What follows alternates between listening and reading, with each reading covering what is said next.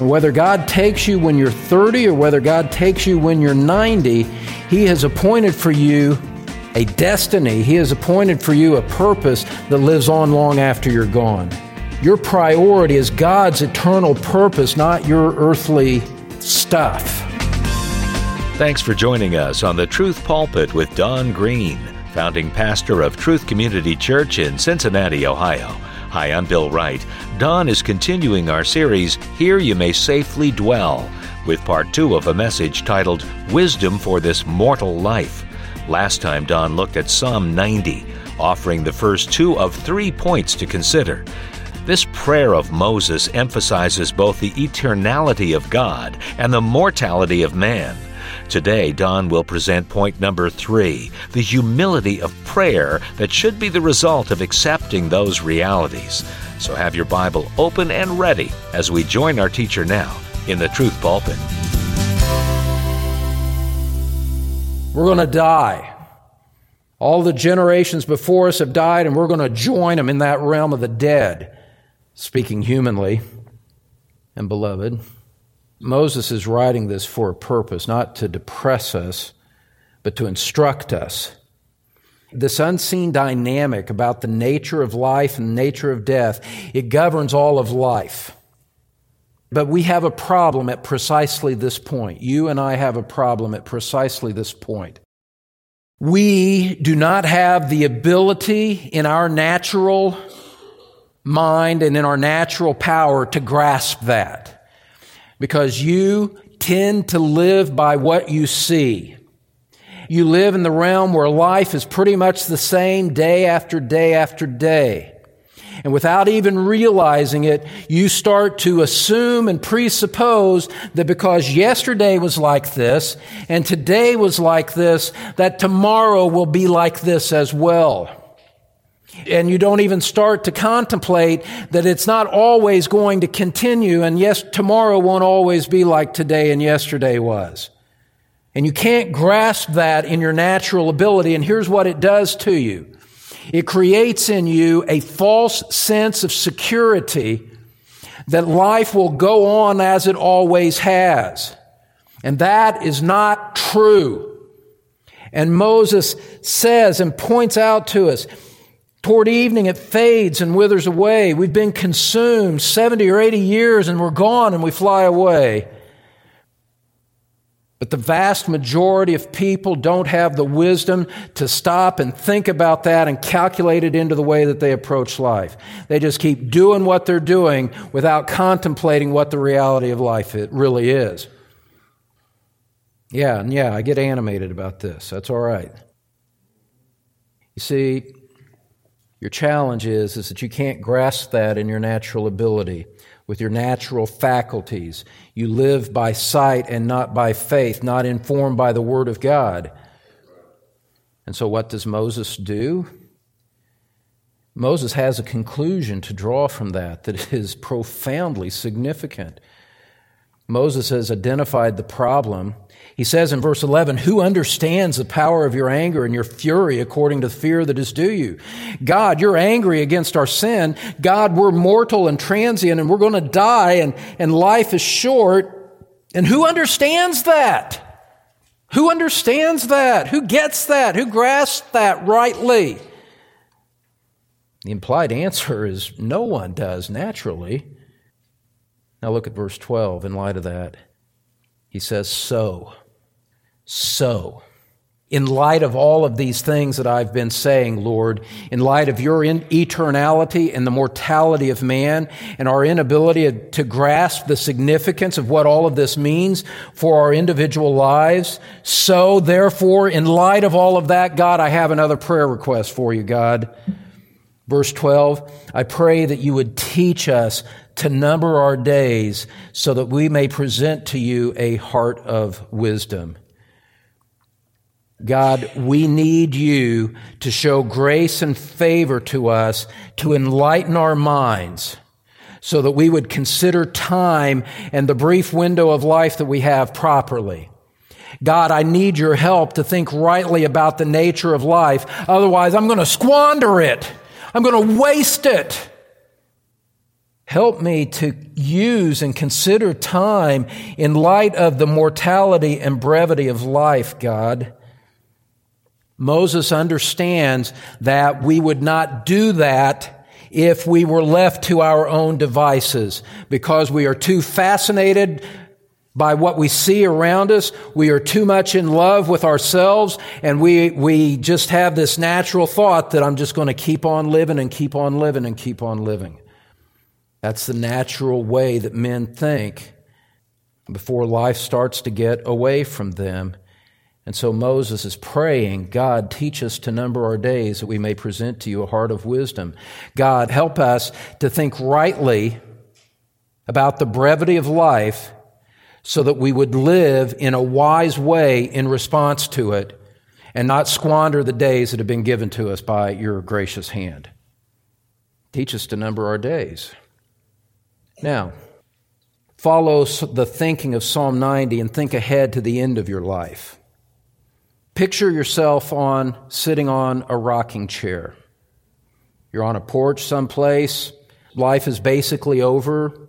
You know that you don't have too much time left. Your strength is gone and your days are few. You're an old man or you're an old woman, and you're looking back on your life at that time. It's an imaginary exercise, but I think it's helpful. And here's the thing. Man, I plead with you, and if you're already at that point in life, that's okay. Just teach it to somebody else who's coming up behind you. You're sitting on that rocking chair, and here's the reality of life. It's occurring to you that you don't get to do it over again. You don't get another chance. You had one chance, and whatever you did with it, that's what you've got now as you're sitting in the rocking chair. Remember, we're juxtaposing. We're doing a little bit of time travel here. In reality, you're on the front end of life, the front end of decisions, but you're thinking about it at the end, looking back on it. Here's the whole point. When you're sitting in that rocking chair, beloved, what's going to be important to you at that time? What's going to matter then? When you look back on life, what are you going to want to have to show for your life or for your decisions then? What's going to be important then? When you are at death's door and you are about to give God an account for your life, what do you want to show for yourself? I can tell you this. You don't want to be sitting in that rocking chair having squandered your life on the foolish pursuits of youth. You don't want to have squandered it in sin, having neglected Scripture, having neglected biblical priorities, or having shredded your family with excessive devotion to business, ministry, or a double life that you think you're hiding from others. I can promise you that when you're in the rocking chair, you're not going to be glad you did that. And I'm saying these things sympathetically to help you. I know I'm saying them strongly, but I'm saying it strongly just because it's so important. Beloved, let me shift tone here. Beloved, whether you've got 2 years or you've got 70 years to look forward to in the natural course of things, I plead with you, I beg you to live your life in a way that when you're sitting in that rocking chair, you're not sitting there thinking, and I say it reverently, oh my God, I've wasted it all. I can't do it over. And it's too late. And I squandered it. I played games through all of my life. I never took God's word seriously. I never even responded to the gospel of Christ. Oh, I put on a show for man, but I never gave him my heart. I never loved him with all of my heart, soul, strength, and mind. I just played the part of a hypocrite, and now I've squandered it all. And by every appearance, some of you give me the impression that that's exactly the trajectory that you're on. I worry over you. I worry over what you seem to consider and what you seem to think is important in life.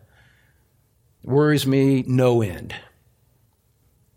You see, beloved, that day of reckoning is coming. And you are in a position now, responding to God's Word here, you're in a position to change the trajectory of that. And ultimately, it's really not the rocking chair that matters, is it?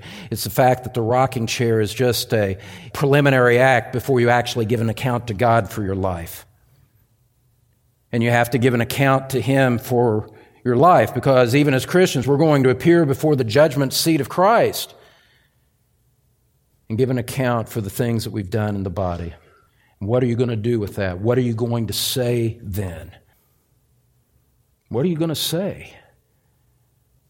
I can tell you what you ought to pray right now. Oh, God, teach me to number my days so that I would live wisely. And let's also just humble ourselves even further and just realize that as we talk about these things, it illustrates for us how much we need a Redeemer to conquer death for us. How much we need Christ to overcome our sin and to overcome our foolishness so that we might be delivered safe through that passageway, so to speak. Lord, teach me to number my days so that I would live wisely. Now look, you know me, I'm here as a pastor, and if I can be personal for just a moment, and in passing deal with a question that I get asked all the time. People ask me, and I am just illustrating how you think about this, how this applies, and what it looks like. It's not to talk about me, but to help you. People ask me often, why is it that you, speaking to me, why did you leave a law practice? Why did you abandon being an attorney to go into ministry? What was that like for you? I get asked that question a lot. And there's a long answer, but there's a short answer in this context right here. And at the end of the day, it was very, very simple. I was about 30. I don't know where the thought came to think about a rocking chair thing like this. I don't know where that thought came from. But I was 30 in the midst of a law practice that I really enjoyed, and to this day I still miss. But I looked ahead to the rocking chair, and I asked myself, what do I want to look back on that I had given my life to? When I get to the rocking chair, what do I want to look back on of having given my life to?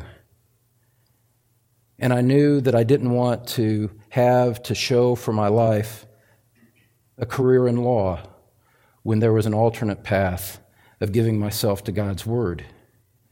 And that's what I wanted to sit in the rocking chair and look back on and remember, was that I had given my life to God's Word, and I'll trust God to honor that when I stand before Him in judgment. It was that simple. This thought of the rocking chair changed the entire trajectory of my life. Now, let me clarify something really quickly here. It is not at all, I don't say that because every man needs to go into ministry. That's not what I think at all. I don't even recommend it as a career choice, frankly. I'll explain that some other time. I'm glad to be doing what I'm doing. The point is that every man, every woman does not need to go into ministry, but every man or every woman does need to do this. Every one of you, you do need to number your days and calculate in what you're doing with your time and with your priorities and with your resource and what you're doing, because at some point, the end is going to come.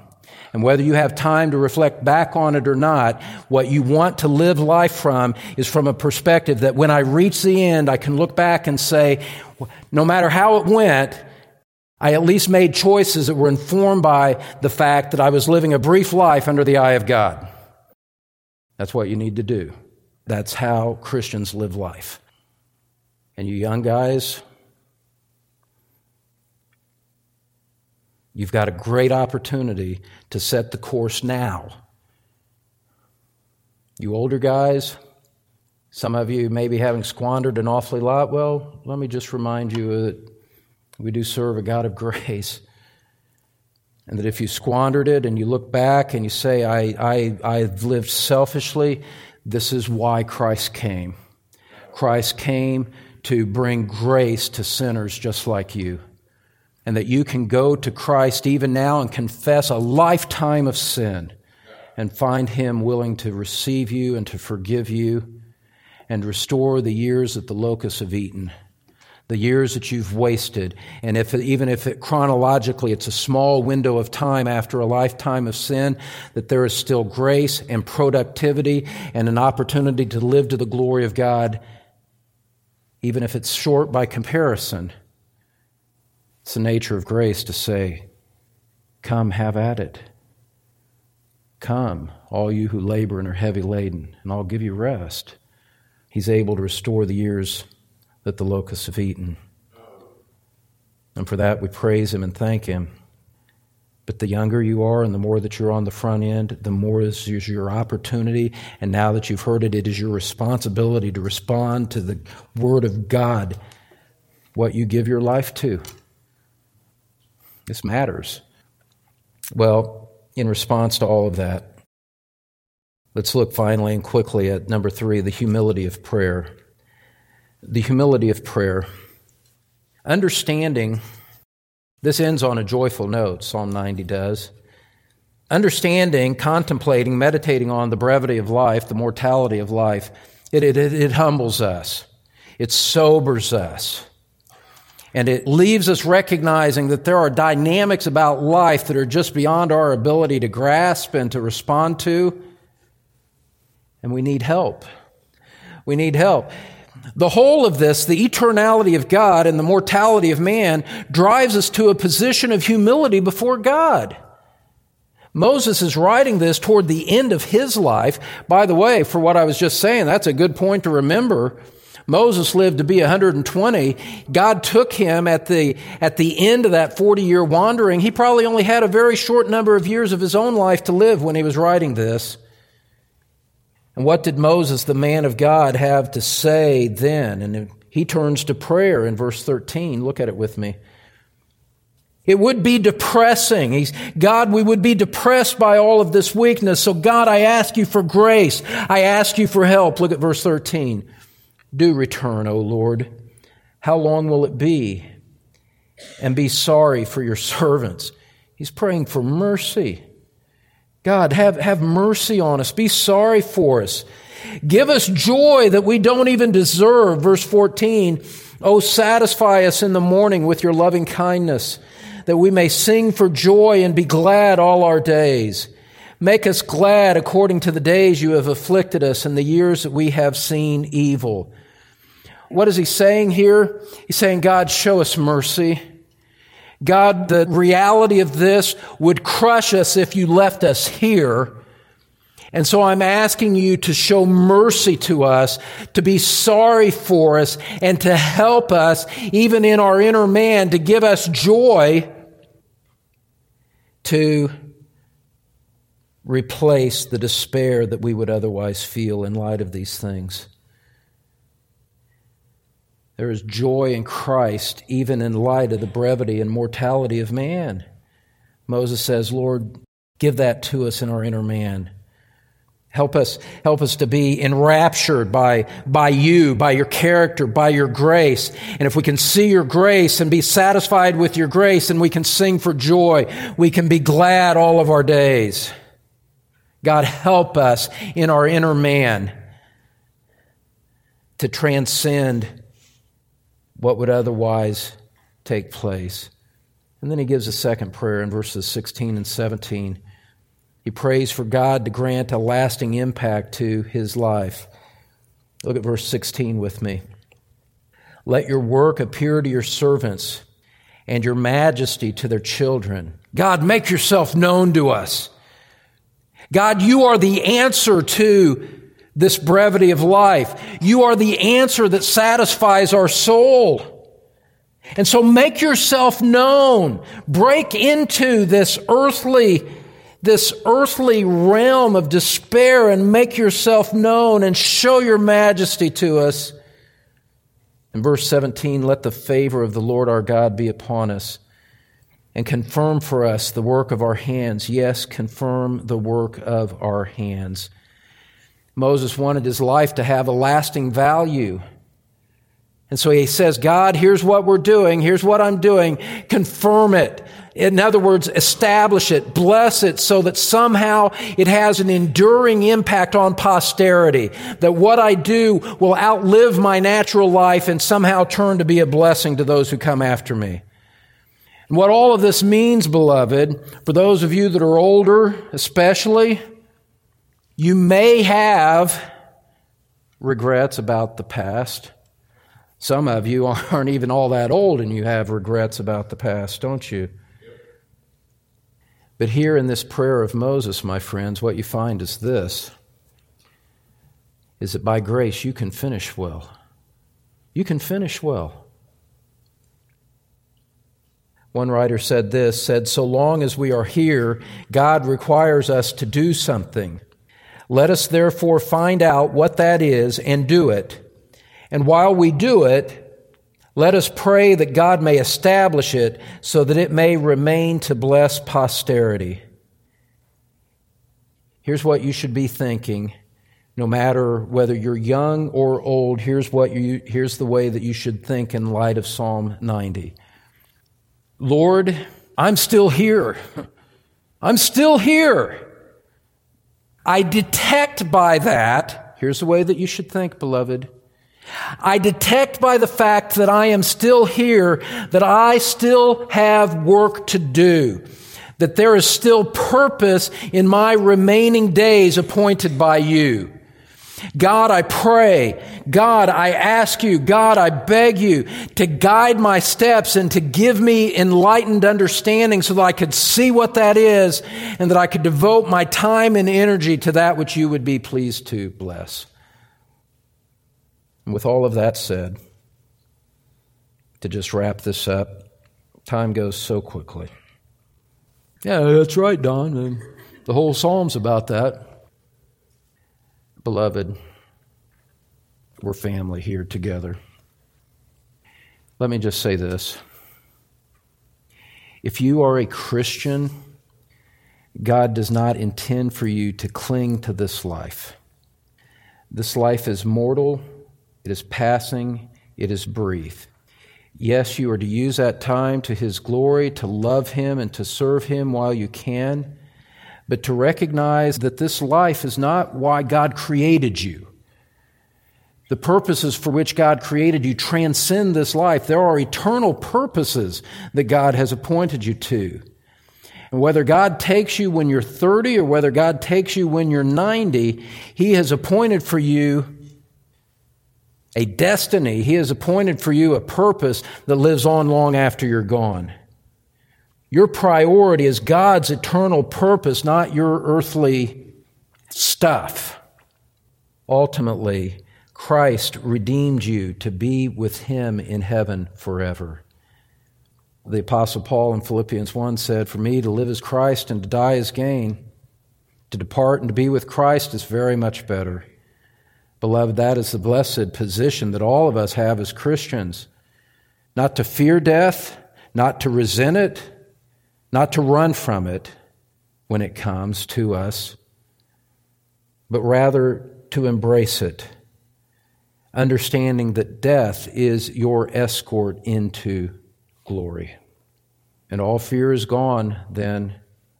You're free to leave when the time comes. You look back and bid farewell to life. You say, God, be gracious, be merciful to me, the sinner. That's what I intend to pray with my dying lips, if I have breath and thought to think it. To just look back over all of the life of failure and sin and despair and everything that I messed up. And to go before Him, not with boasting in my accomplishments, but God, be merciful to me, the sinner. And knowing that our gracious Lord is disposed to answer that because He is favorable to us as He showed when He died for us on the cross. And in these things we find a philosophy and priorities by which we can live. May it be true for each one of you. If you should find your priorities in life shifting back to earthly things like health and wealth, please come back again and again to Psalm 90. In light of life's brevity and the eternal purposes of God, pray humbly that the Lord would restore your focus to where it should be, on Him. Pastor Don Green will have more of our series, Here You May Safely Dwell, next time on the Truth Pulpit, so be sure to join us then. Right now, though, Don's back in studio with some closing thoughts. Well, friend, if you have enjoyed this broadcast today, let me encourage you to do something that would be an encouragement to the partners who help make it happen. Drop a note, if you would, to the radio station that you've heard this broadcast on. They would love to hear that they have ministered to you because they love to share God's Word with you. And also it will help them know that they're reaching people with God's Word through the ministry of the Truth Pulpit. So drop them a note and give them thanks. And be sure to tell them that you heard the Truth Pulpit on this station. Thanks, Don. And friend, remember also to visit thetruthpulpit.com, where you can learn more about podcasts and free CDs of Don's teaching. That's thetruthpulpit.com. I'm Bill Wright. See you next time on The Truth Pulpit.